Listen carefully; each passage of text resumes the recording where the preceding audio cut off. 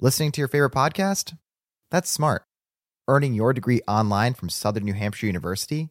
That's really smart. With 24/7 access to coursework, no set class times, and dedicated student support, you can go to school when and where it works for you. Low online tuition means you can even do it for less.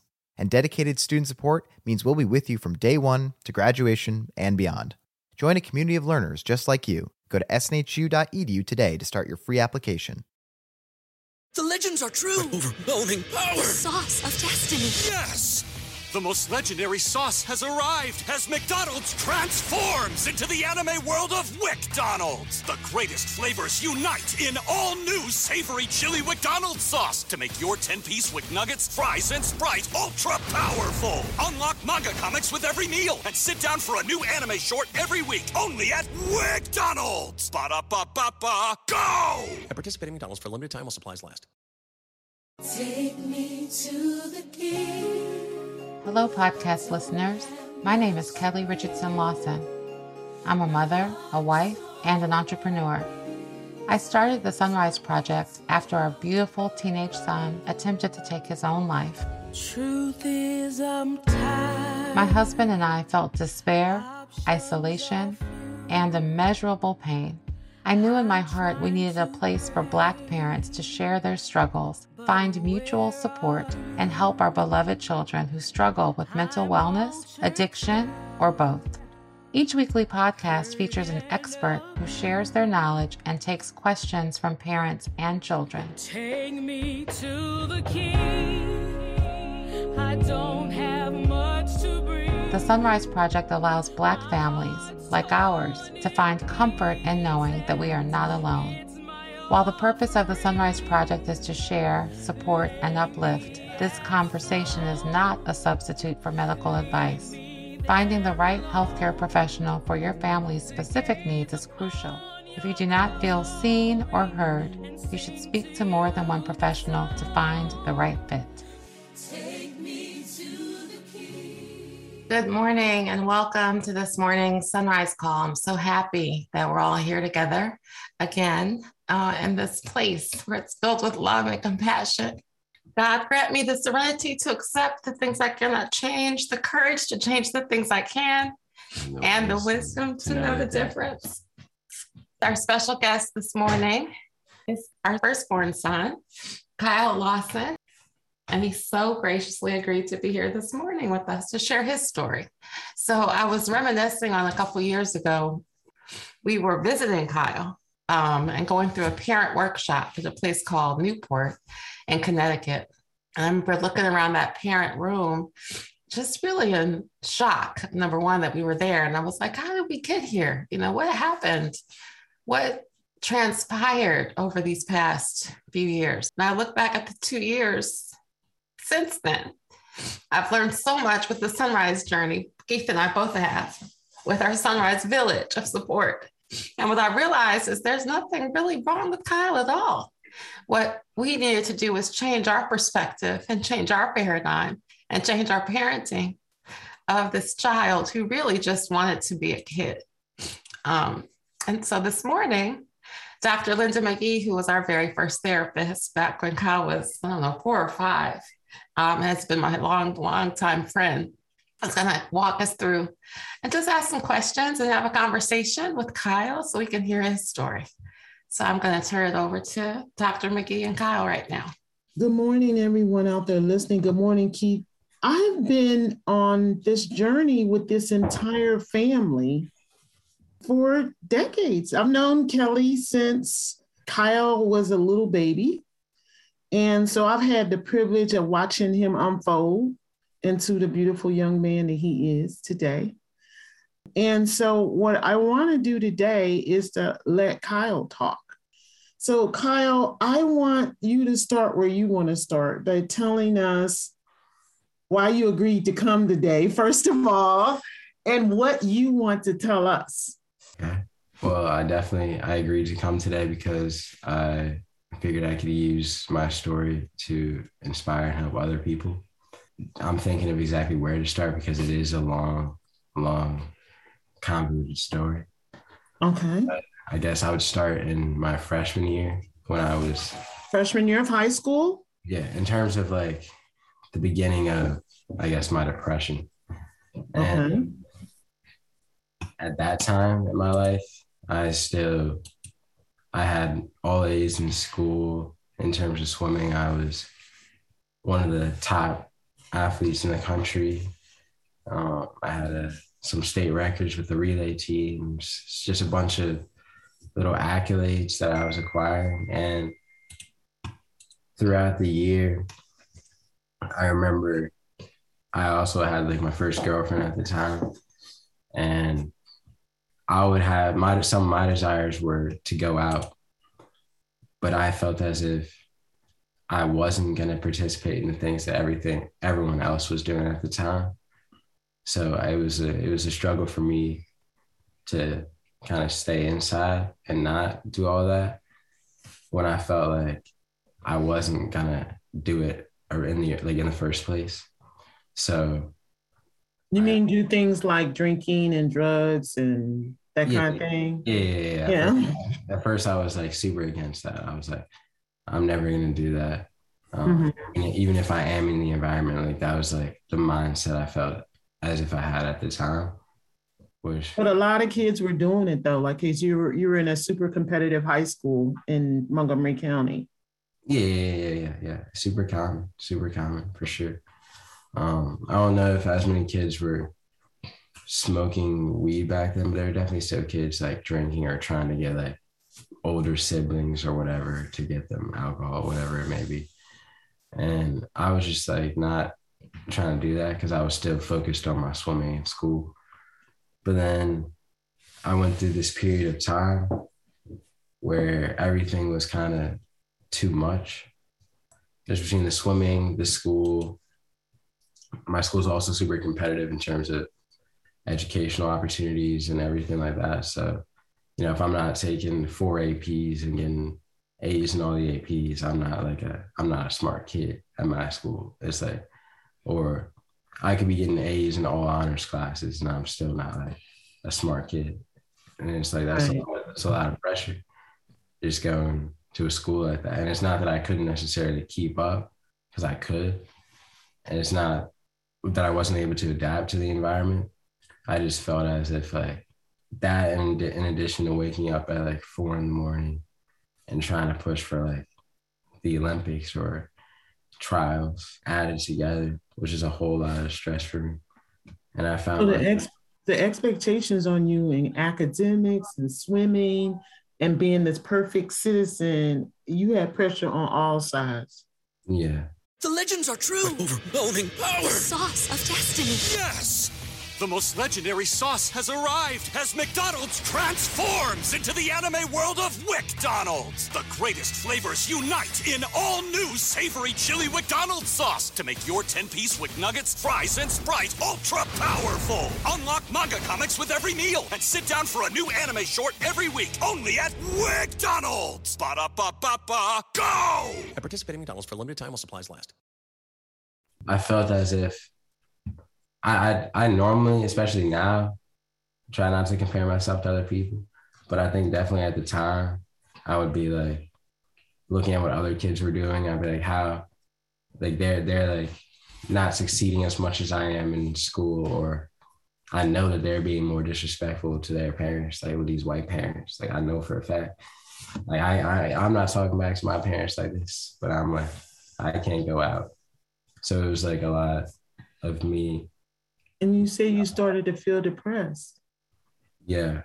By May of freshman year, I found myself in the hospital, but it wasn't I got all to that place at one time. It was kind of building up over time until I just like didn't want to deal with any of it anymore. And your friend had committed suicide, JoJo.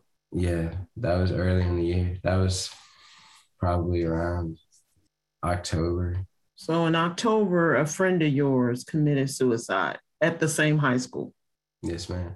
And that was also really hard for me because I wasn't one of her closest friends, but I was still a close friend. And it was hard to see, especially like I'd never seen anyone close.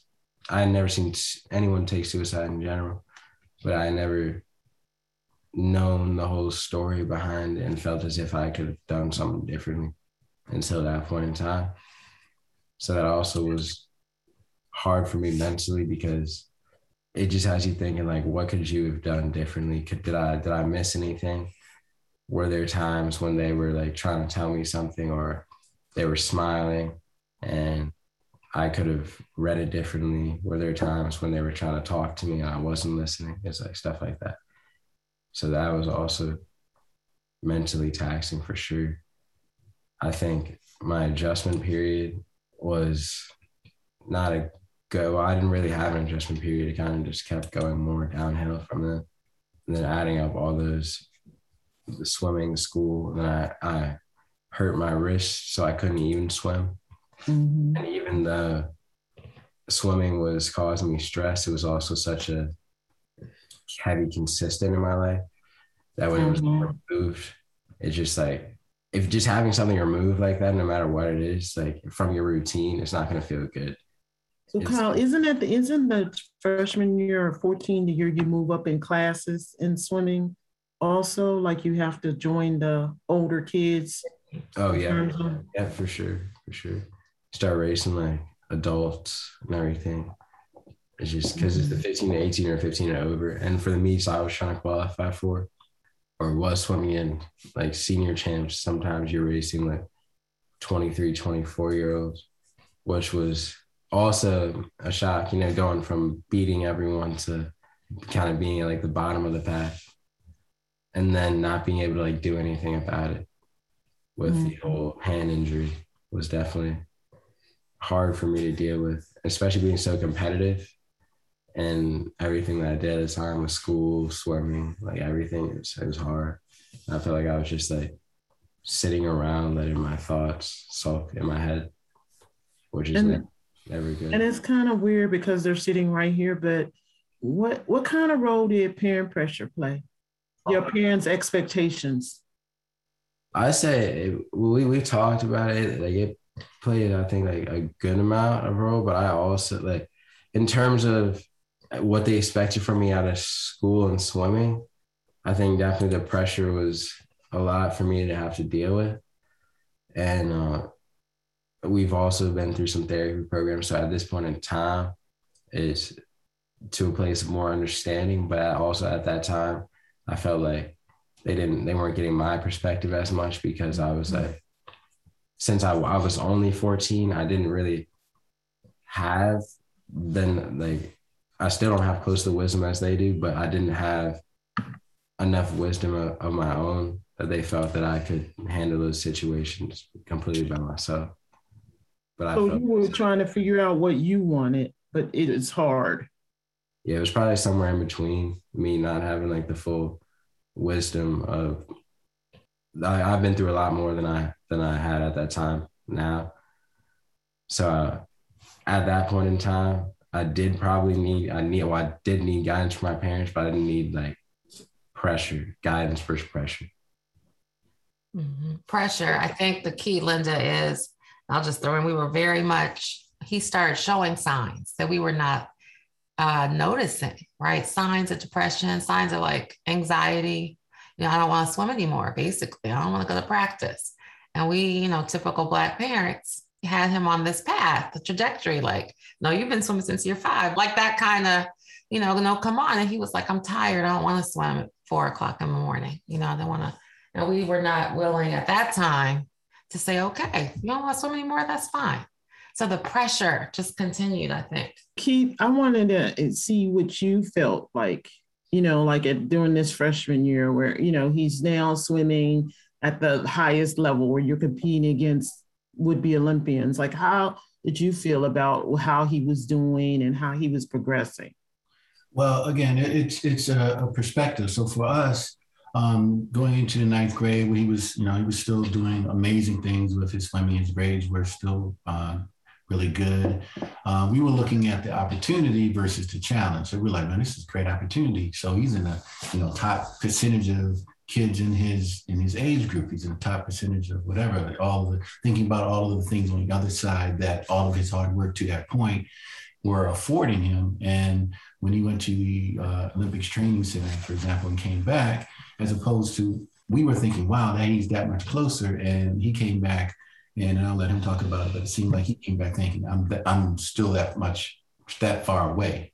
So it'd be the pressure of what we thought was support, he felt was pressure. So we were just looking at, okay, you have great opportunities, you can go to college, blah, blah, blah. This is the path that we're seeing. And it wasn't necessarily what he wanted. Right. And we didn't see it until, a lot of other things that happened. So I'll kick it back to him. So the opportunities were there, but the pressures were also there within you, Kyle, and then from the world around you at your high school culture, which, I'm going to reiterate is probably one of the most competitive high schools in the country, public high schools in the country. And the parents bring with them that kind of energy, not just Kelli and Keith, to take up for my buddies. So also it permeates the parenting, right? Because you're getting pressure from other parents because you see what other parents are doing and how they are pressuring their own kids. So it doesn't just come from somewhere.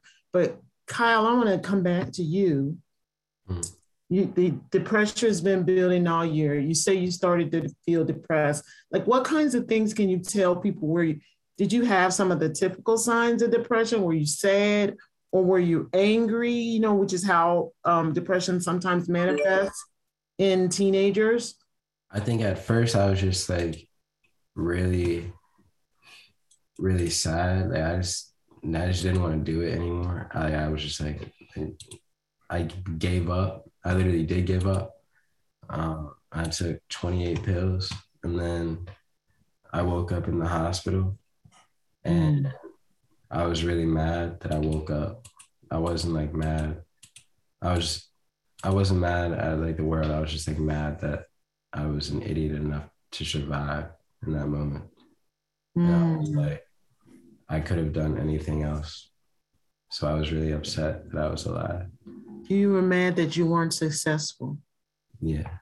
No, I just said a bunch of like horrible stuff to my parents. And so when you woke up, you were talking to them about just being mad.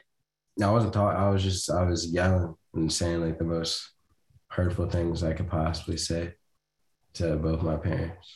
So you just didn't want to be here. Yeah.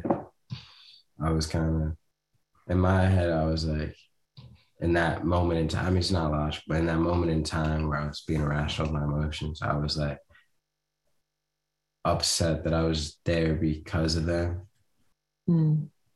What happened next? Well, I don't actually remember the first half of the day, but I remember my mom said I woke up and I put like sweatpants on that were like her leggings, and then I tried to walk out, the swim bag. I did a bunch of stupid stuff. I don't remember the first half of the school day, but then by third period, I remember my friend was with me and he said he'd been walking me like to my classes because he could tell I wasn't okay. And so you went to school? Yeah, I was like a zombie. I went to school. And then I tried a different time after that. I took another 20 pills. And my girlfriend at the time texted my dad, and he took me to the hospital. So I guess that's the time. They admitted me into a psych ward, and I met a bunch of people. They just have really crazy situations and problems. So that was also eye-opening for me because I never had to interact with people that had those type of problems before. And worse, right? Yeah. A lot of addiction issues, right? Yeah. And family problems. The people like getting wrapped up in straitjackets, like stabbed in the neck, like the stuff you actually see in movies. I was like, that's messed up. And I remember I sat in this little room. I had one roommate, and it actually felt like more of a prison to me than the facilities that I ended up going to later in time, because I just had you do the exact same thing every day, and there's only certain times you can leave your room. There's like we were only there for a weekend, but then things started getting progressively worse. Do you want to talk about that? So you had 2 times where you tried to end things. So tell us about what happened next. I came home. I didn't have a door for a little bit, which is understandable. You mean your parents removed the door from your room? Yeah. Yeah, it makes sense. Kept an eye on me. They were probably told to do that, right? Yeah. Mm-hmm. I also I didn't start swimming right away, but I think I slowly got back into it. But by August of that year, I started smoking weed, and after that, I just was smoking all the time. Like, So how did you? I mean, you don't have to give me specific names, Kyle, because we're not trying to narc on anybody. But how did you get started? Where'd you get it from? Generally, was it friends? And what made you start smoking? At first, I just wanted to try it. I wasn't even trying to like cope with anything. It was my friend from a team, and it was just after a long day, we just went back and smoked. Then after that, and then over the next 2 months, I was smoking every day, and started like changing. I used to sit with my girlfriend at lunch in freshman year. Started not doing that, just hanging with my friends, and that relationship ended in that year, like in that period of time. And then I just kept smoking more, doing like stupid things, arguing with my parents, seeing them taking stuff from them, running out the house, jumping in cars. I wanted to ask you about the weed. One time you said to me that there was like various kinds of weed you could buy. I don't know if you remember this or not when we had this conversation. But yeah. Oh, it's definitely a lot different now, because now I have 3 friends with medicinal cards. So we just get it from like dispensaries, which is all legal. But there's other kinds that you get from the street. And can you just tell us how you would get it? Yeah, that's back sophomore year. I don't really like get stuff from the streets anymore because I don't trust nobody. But sophomore year, I was just like, everyone kind of has it. A lot of people here have like enough money that they can get shipments from Cali dispensaries. There's some that you get though that can cause paranoia. Yeah, so there's diamonds. So there's like wax, spatter, and different types of oil that you can use. But there's also this thing called diamonds, which is like 96% THC isotopes, that's normally the type of stuff that would give you psychosis if you ripped it a lot. But normal weed, I feel like doesn't. They normally prescribe it for anxiety and stuff. Did it help? Did it help you to feel better, less depressed? Yeah, no, I was definitely chilling like all the time. It didn't cure my depression because I still was I wasn't thinking about other people or myself when I was making my actions, like when I was doing things, like running out of the house, and my mom would be calling after me and just wilding the way I was. But it definitely numbed it, I guess, for a while. Yeah, throughout sophomore year, I was still trying to kind of swim and hold on to that, but I just didn't, I guess I wasn't mentally ready to let it go yet. So I would be smoking with my friends during the week and on the weekends, but I was also somehow trying to maintain keeping up swimming, and that just like wasn't gonna work or sustain for too long. The legends are true. Overwhelming power! The sauce of destiny. Yes! The most legendary sauce has arrived as McDonald's transforms into the anime world of WickDonald's. The greatest flavors unite in all new savory chili McDonald's sauce to make your 10-piece Wick Nuggets, fries, and Sprite ultra-powerful. Unlock manga comics with every meal and sit down for a new anime short every week only at WickDonald's. Ba-da-ba-ba-ba, go! At participating McDonald's for a limited time while supplies last. Did your friends change? Did your friends group change? Yeah. So by February of sophomore year, I woke up in my room and there was like 3 big men standing over me. And I was like, who are you? Because I was like confused. In your room at home, you woke up in February of what, that will be 20 what, Kelli? February 14th of 2018, 2019, you woke up in your own room at home and there were 3 men around you. Yeah. I was in my bed, and they do it so your room is already cleaned of anything you can use as a weapon.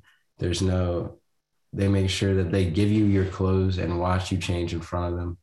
So you can't bring any like devices, or I didn't rip nicotine at that time. So I didn't really have anything. They'd already taken my weed stuff. And I literally, I remember being completely confused, completely scared. And I like called for my brother's name, my parents' names. And I didn't realize with those type of programs, they're called transporters. So your parents aren't actually supposed to be in the house when they come, because the natural like mother's instinct or a parent's instinct would be to want to help your kid if they're like yelling, or to like cancel if they're like begging and crying and saying that they're going to change. But they already know that you're going to do that before, so they make sure no one's in the house. So yeah, they just give me my clothes, like hold my hands behind my back, and then take me into a van at like 3 a.m. And then did you fight them? Nah, not that time. Not that time. Different time. Can I interject something? I interject something really quickly for the folks who don't really know, because you jumped in with the sort of like they don't understand what you're. Some people probably don't understand. So the program, yeah, as you said, is a transport program. We had been in therapy a bit at that point, and leading up to the therapist, it said to Kyle on several occasions, like, when you keep up this activity, what I've seen is, parents will finally, bring in these guys. They're like football players that come and get you. And I remember Kyle repeatedly saying, yeah, my parents would never do that. He said, you do realize at a certain point, they're going to feel like there's no recourse but to, because, you're doing whatever you can do as a parent and trying to, in our mind, save our child. And what he's seeing it as like, yeah, my parents are not those parents. They would never do that. But so then when he, when it happened, it was sort of the day after or something. And he's like, oh, you could have, we were just up in the middle of the night. I forget. But the point was that the way they do it is they say, yeah, you have to do it early in the morning so that they're not really cognizant and, fully awake and active. And they, they'll bring a therapist kind of a guy and 2 other guys, like a bigger guys, in case it's a confrontational situation, to pick you up, and they transport you to a facility. But I want to ask you and Kelli for a second, Keith. I'm going to stick with you one more second. At this point, we went directly to the transporter, but what happened? What made you decide that you were going to send him away for treatment? There's so many things at this point that they all sort of blend together for me, but it had been several incidents of, him like he had climbed out of the window, jumped out of his window he said he had surgery with his we had an au pair at the time, and, she just heard a loud thud because it's the second floor, jumped down, and she just saw him in the bushes trying to sneak out and jump in a car and drive away. This time I think he went back, right? That time? Yeah, she talked to me into going back, but it kept going. The line kept moving further and further down the road between that and, stuff at school. Jumping in the cars, we didn't know who he was with, not coming back till the next day. Oh, I know what it was. For me, what it really realized that it was getting really bad, his friend group started to change. He had a bunch of friends that we really liked. We knew their families or whatever. They were on a swim team and such with them. Really great kids and good friends. But I think once his activity started to change, he didn't want to be around those guys because, I don't know, he can tell you how he felt about it, but he didn't want to be around them at that point. And I remember one night he went out with somebody who was supposed to be going to a hockey game or something. And I was supposed to pick him up.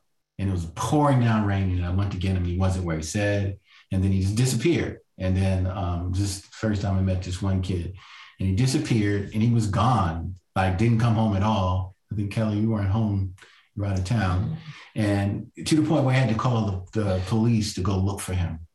And they found him at one of his friend's house, and it looked like he got arrested. They basically put cuffs on him and brought him back home. So it's gotten to that type of thing where he would just go and disappear. We wouldn't know where he was, and he would come back clearly under the influence of something. Okay, so Kyle, I want to just ask you, how did you feel at this time? Like, do you feel like things were spiraling out of control? Yeah, for sure. I didn't care about anything or anyone really. I was just kind of doing whatever I wanted. And when they came to get you, what happened next? You get to this facility, and does it hit you that your parents have actually sent you away?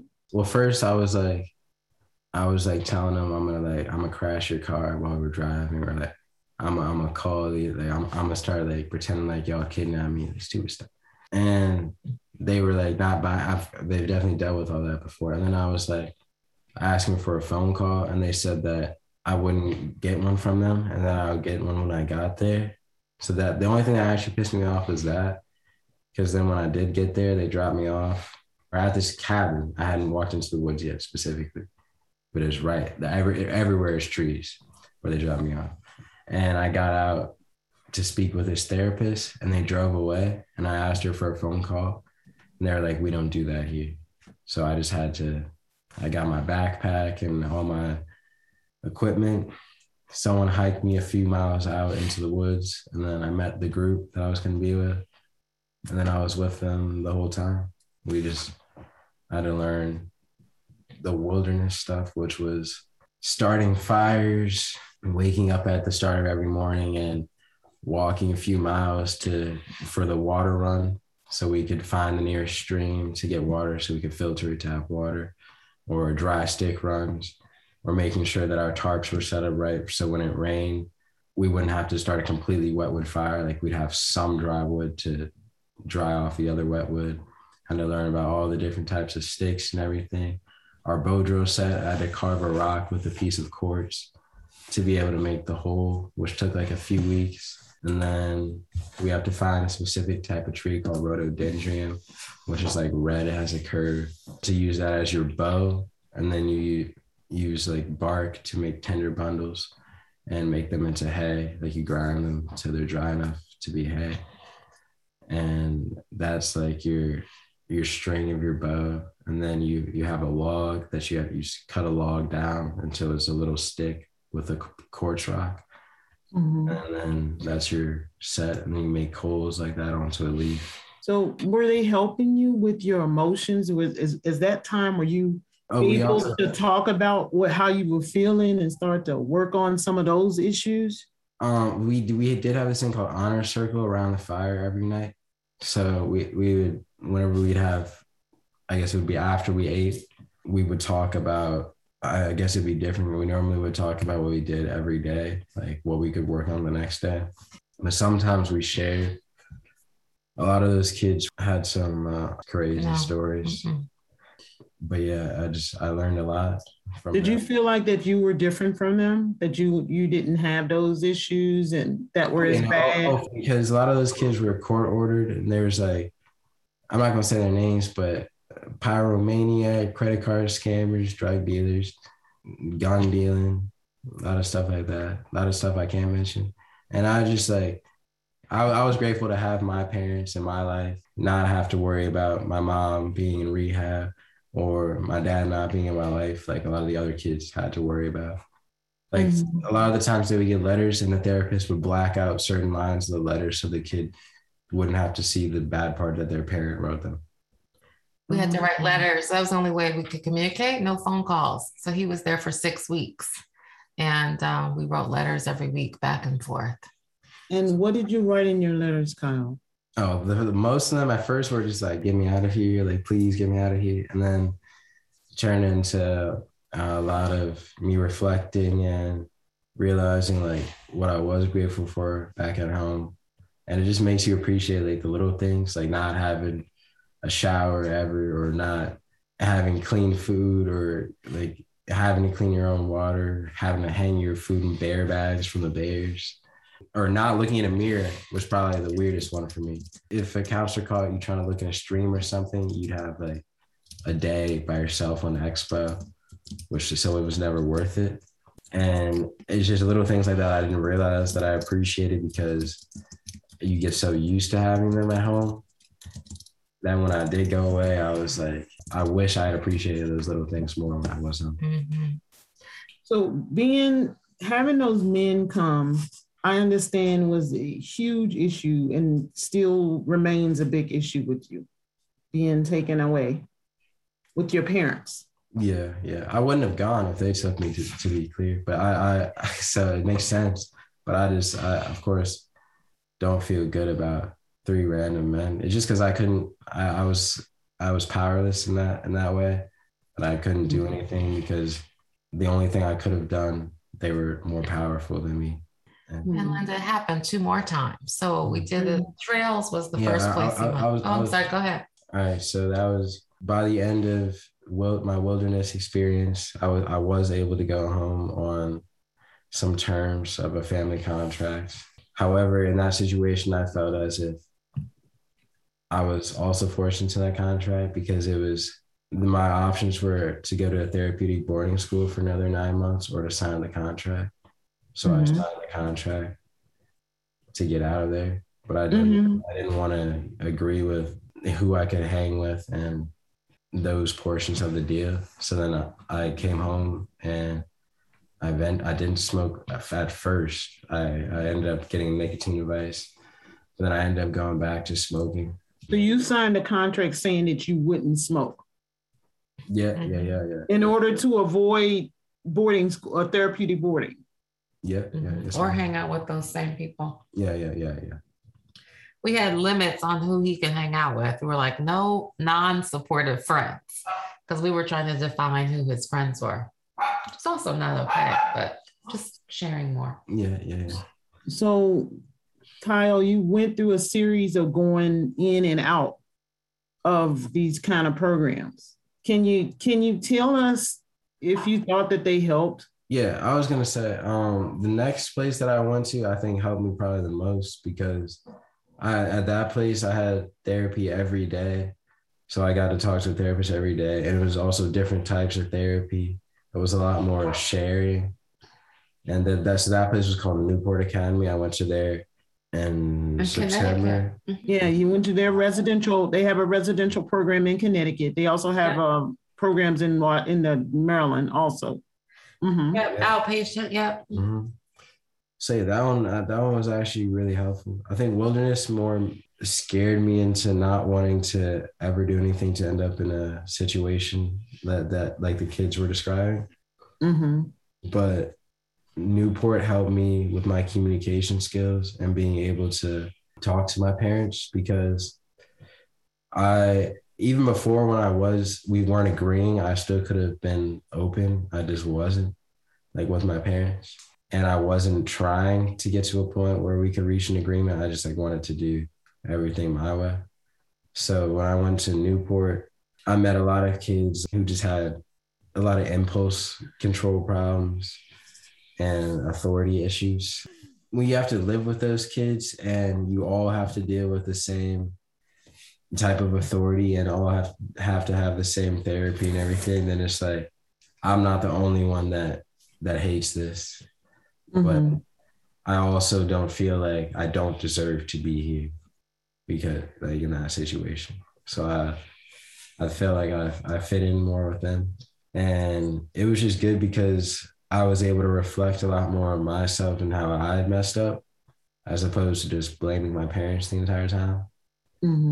And even though I still was trying to smoke and everything, I was able to realize that when I had gone away the previous time, the people that I had said were my friends at the time, like, didn't even write me.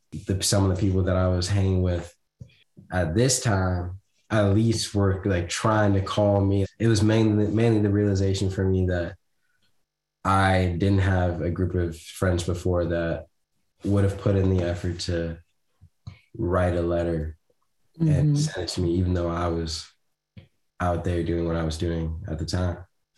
So, Kyle, even though you were going in and out of treatment, you managed to hobble together and finish high school. Yeah, it was a struggle, but yeah, for sure. It was a long and expensive struggle. Yeah. Okay, Keith, I can't hear you. Can you come just a little bit closer? I said it was a long and expensive struggle because we had to, between coming out of Newport and trying to get him into the Newport Day School here, we did a program with Fusion Academy, which is a one-on-one school, which is actually pivotal in a couple of ways, because one, he was able to get his work done without distractions because he's super smart, but it's just get him to focus on stuff. So it actually helped buoy his grade point average back up because he was getting straight A's. And part of the things that he learned there, they had a music production class, which is a whole nother thing that sort of gave him something to sort of focus on that he liked. So Kyle, did you and your family, did you still think that you were on this track to sort of go the Whitman way, go to college? And what were you thinking? Yeah, I still thought I was going to be able to do it. I kept being like, I'll clutch up, but I don't know if it was when you say clutch up, you mean you'll get it done? Yeah. I was entirely confidence all the way around that I was going to be able to do it. But thanks to my parents, I was able to do it. Thanks to their support. Because a lot changed after I came back, even though I was still doing a lot of things that they didn't necessarily like, or like, obviously they're not like supporting me smoking and everything like that. But I was able to talk to them. I still obviously made a lot of mistakes in that following year. Like I still got sent away another time after that, which I'll talk to you about because that was probably one of the crazier stories. Mm-hmm. But I was just able to at least get to a point where I felt like I could talk to them more. And it's gotten better over time. So you want to tell us about that experience before we sort of ask you about your lessons and things that you learned, that experience where you were sent away, where you said that was crazy? Oh, yeah. So the last time I got sent away, it was January 2020. Mm-hmm. And I think my dad's mom had just passed, and I was really upset that time. I tried to get away. I remember I had my jacket on, and they had both my arms, and I was just trying to elbow them and get away. I was trying so hard to mess them up, and I got in the car. I tried I actually, because it was a long Suburban, so I couldn't get away either way. They shoved me into it, so I tried to run through the Suburban to get to the other side and get out, and it was locked. So then the guy just came around and they tried to put me in a headlock. So I was just elbowing him.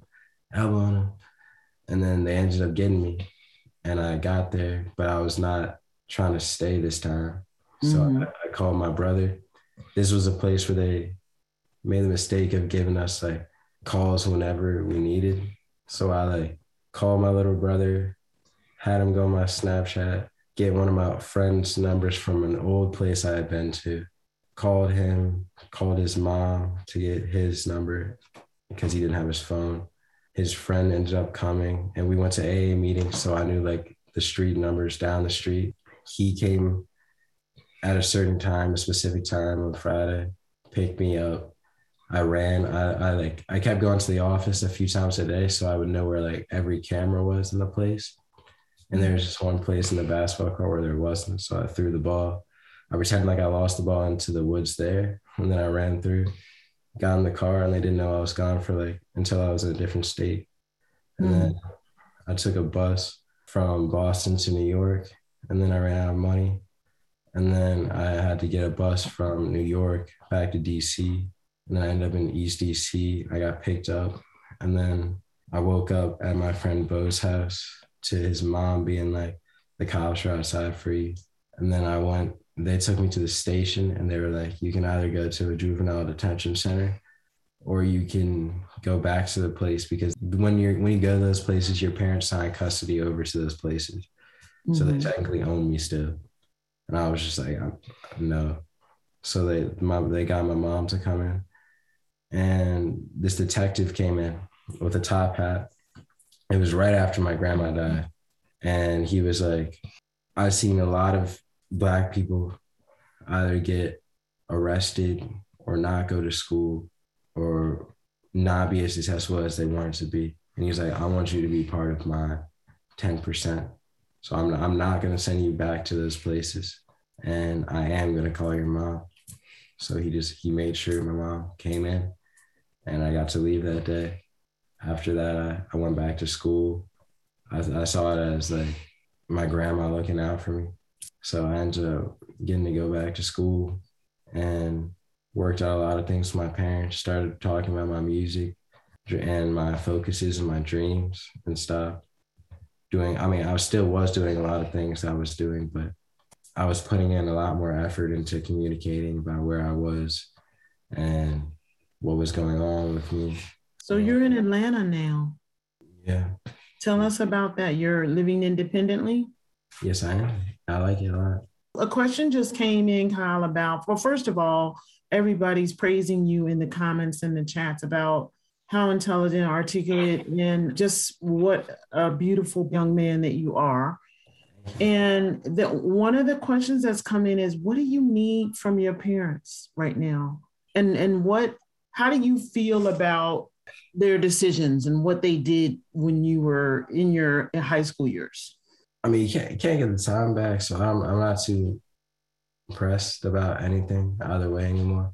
I just at the time I was upset because I wanted to do other things, or no one wants to be sent away, especially at the first place. But I did learn a lot from those places, and I wouldn't be where I am or who I am if I didn't go to those places. So I don't regret it.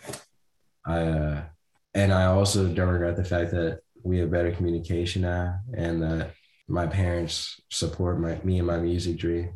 So all I really ask from them is their support, and then I give it. So I don't really ask for too much.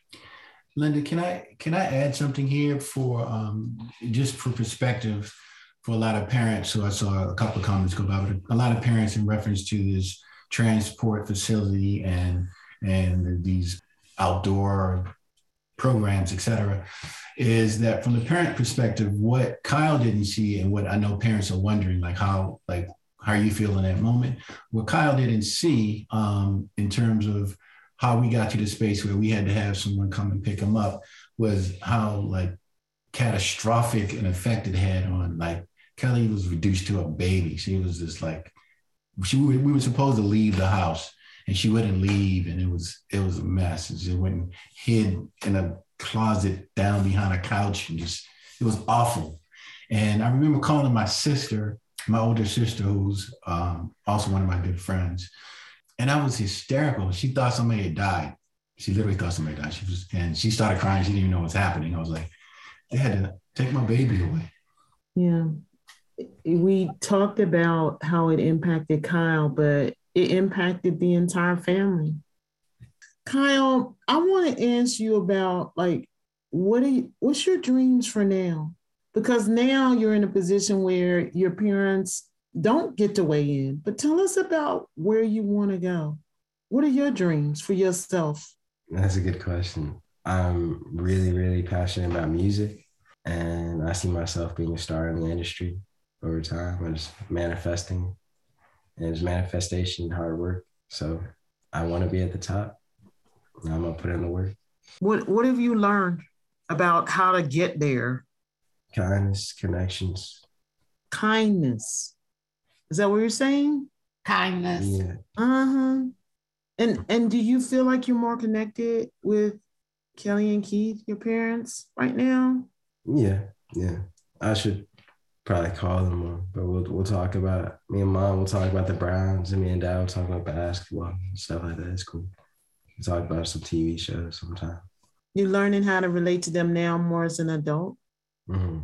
Is it harder out there on your own than you would have thought? I think I underestimated how much I appreciate my parents cooking, for sure. It's something about being able to go get cornbread at your parents' house, right? Or a meal, right? Yeah, yes, man.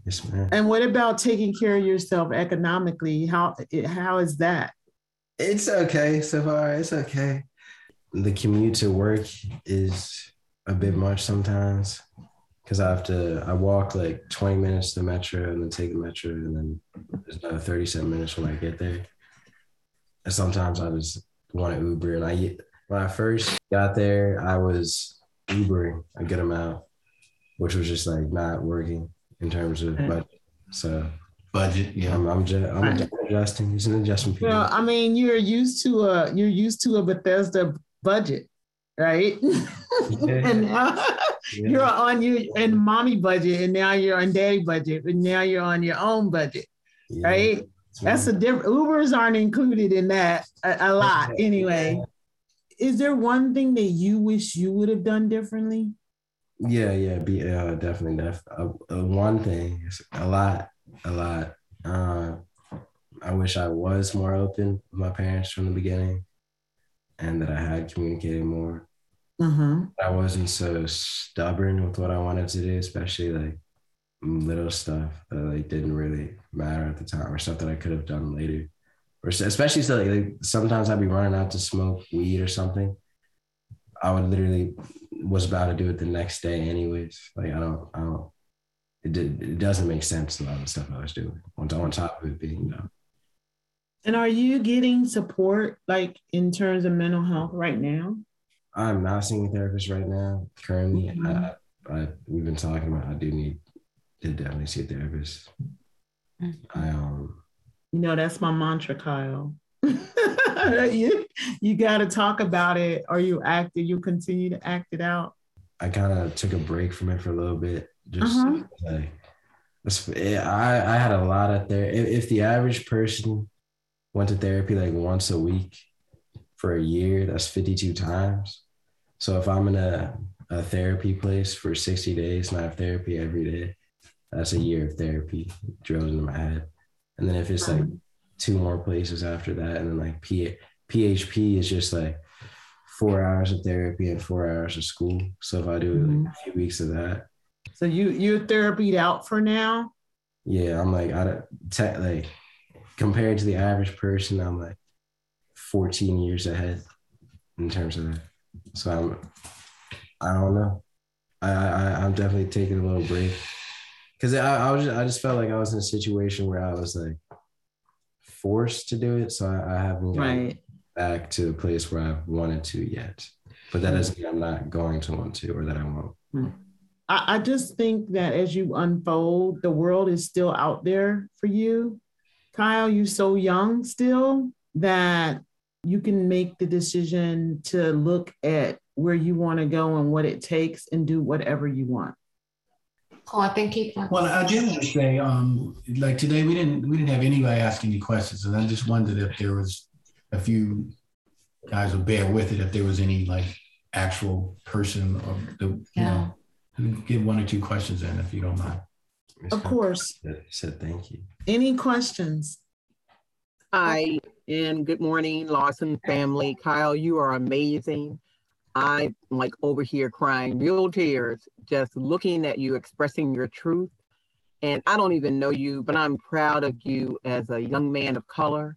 I think you would be a tremendous support to other young men and young women your age, because you're living your truth. You've been through a journey. You're still going through it. But look at yourself, young man. Look at yourself in the mirror and pat yourself on the back and give your parents a big hug, because you are so impressive. I'm very proud of you. And I'm just wondering, have you thought about doing just that, reaching out, maybe talking to small groups on an ongoing basis? Because you have a wonderful story to share of recovery, and, you're keeping on moving on. So what do you think?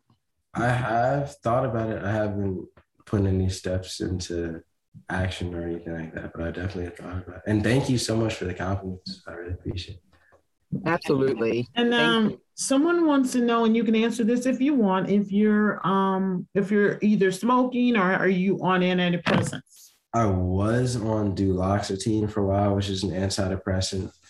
I haven't been on it in about 8 months, and I am still smoking. It's medicinal marijuana, all from the dispensary. That's just like what my friends smoke. I don't do it to just go out and like get super high or whatever anymore. Now it's just kind of like more of an anxiety thing. It just like keeps me calm. And I'll say this, from the standpoint of parents, we thought, like, we've been so anti anything, but when we really thought about while being anti-drug, anti-everything like that, he was still on medication and, basically taking drugs to deal with the same thing that he was using the marijuana to deal with. And at a certain point, it became like, which one is worse at this point? Mm-hmm. The various, pharma that he's been given that we had to sort through. One of them made him feel totally numb, where he had like no emotion. We had a mood suppressant plus an antidepressant. And, instead of having all that in the system and him, smoking marijuana, we had to slowly adjust to that was probably where he wanted to be. Like, I've been so anti because of my upbringing and having to sort of sort through the Baltimore situation where everybody's on drugs and crack and stepping over those type of people just to survive in the world and never doing it. I'm like, I've had all of these temptations. So I was so far against it. And not because I wasn't exposed to it, but because I was super exposed to it. Like, my brother just sell weed out of my house. Yeah, that makes sense. And I always said, I don't want you in this situation. We both said, you're a Black man in Bethesda, you're 6'1", athletic, you're running out of the house in the middle of the night in the hoods. You're going to end up in jail in a car with some people. And at a certain point, that even happened. And I said, everything we're doing and everything we've said was going to happen has come to fruition at this point, with the exception of you getting physically harmed. So at that point, it's like, what we're doing here is pressuring you in a way that's probably not helpful. And we need to take a different approach, which is sort of where we are now. Kelli, the question came in about how do you feel about Kyle living on his own? And are you helping to support him? Right. So a big part of SonRise in the last 90 plus calls has been really learning to, as a parent, right, learning to support their dreams and their visions, even though it might not be what we had envisioned when he was a little boy, but his dream is his dream and it's valid. So yes, we decided in September, when he graduated from high school, did what he was supposed to do. He said he wanted to live in Atlanta to work on his music. And we said, you know what, if he was going to college, we would take him to college, set up his dorm room, get it all set, do our goodbyes and be gone. And he'd be on his own. So we said, he's not going to college and that's fine. That's his choice, but we still should help him get his start. So yes, flew to Atlanta with him, helped him find an apartment, and 100% supportive. In terms of the financial piece of it, we cover his rent only. He covers everything else. So, getting to and from work, as he said, he works a job there. It's like an hour and a half commute. So he's figuring that part out. He's paying his bills, and we are absolutely supportive and trying to help him, with connecting him with folks to help him with his dream. So that's where we are. I will say, I love that people have been touched this morning. Thank you for sharing. And thank you, Dr. Linda, for being here, and for everybody for being here this morning. And thank you, Kyle, for sharing. And I'm going to turn it over to Kelli Chapman for our closing prayer. Father God, we come to you today giving you praise and honor, for you are worthy of it all. As many of us gathered with our friends and family this weekend, we thank you that we made it another year. And today we give thanks for our SonRise son, the son of Keith and Kelli, and most importantly, your son, oh God, of whom you take great delight. We thank you for his parents who love him and who have shown care, concern, patience, financial support, and correction as needed. Today, we lift up Kyle before you, oh Lord. We thank you for this amazing young man and for his heart of transparency. We thank you for his calm, kind spirit and for his high level of self-awareness. We thank you that he took time out of his day to share with other parents and kids today. We believe that he is a living testimony. We also recognize that he is still on the path of growing, learning, and finding his way. But we thank you that he can do all things through you who gives him strength. Finally, we thank you, Lord, for your unfailing love for all of us, for the parents and caregivers on this call and the children that they love. To you, oh God, be glory, honor, dominion, and power forever. Amen. Amen. Amen. Thank you for that, Kelli. And thank you, everybody, for being here today with the special Sunday with Kyle. And thank you again for being here and being so supportive of us and our entire SonRise family. Have a beautiful day and a great week. I'm Kelli Richardson Lawson, and you've been listening to the SonRise Project podcast. You can follow SonRise wherever you listen to podcasts. If you haven't yet, open your podcast app and follow this show. Join us next week for another gathering of support. Thank you for listening. If you or someone you know is struggling with mental wellness challenges, contact your doctor, NAMI, the National Alliance on Mental Illness, or both. You can reach NAMI's helpline at 800-950-6264, Monday through Friday, 10 a.m. to 8 p.m. Eastern Time, or email at info@nami.org. Volunteers are working to answer questions, offer support, and provide practical next steps. Listening to your favorite podcast? That's smart. Earning your degree online from Southern New Hampshire University? That's really smart. With 24/7 access to coursework, no set class times, and dedicated student support, you can go to school when and where it works for you. Low online tuition means you can even do it for less. And dedicated student support means we'll be with you from day one to graduation and beyond. Join a community of learners just like you. Go to snhu.edu today to start your free application. The legends are true. Overwhelming power! The sauce of destiny. Yes! The most legendary sauce has arrived as McDonald's transforms into the anime world of WickDonald's. The greatest flavors unite in all new savory chili McDonald's sauce to make your 10-piece Wick Nuggets, fries, and Sprite ultra-powerful. Unlock manga comics with every meal and sit down for a new anime short every week only at WickDonald's. Ba-da-ba-ba-ba, go! At participating McDonald's for a limited time while supplies last.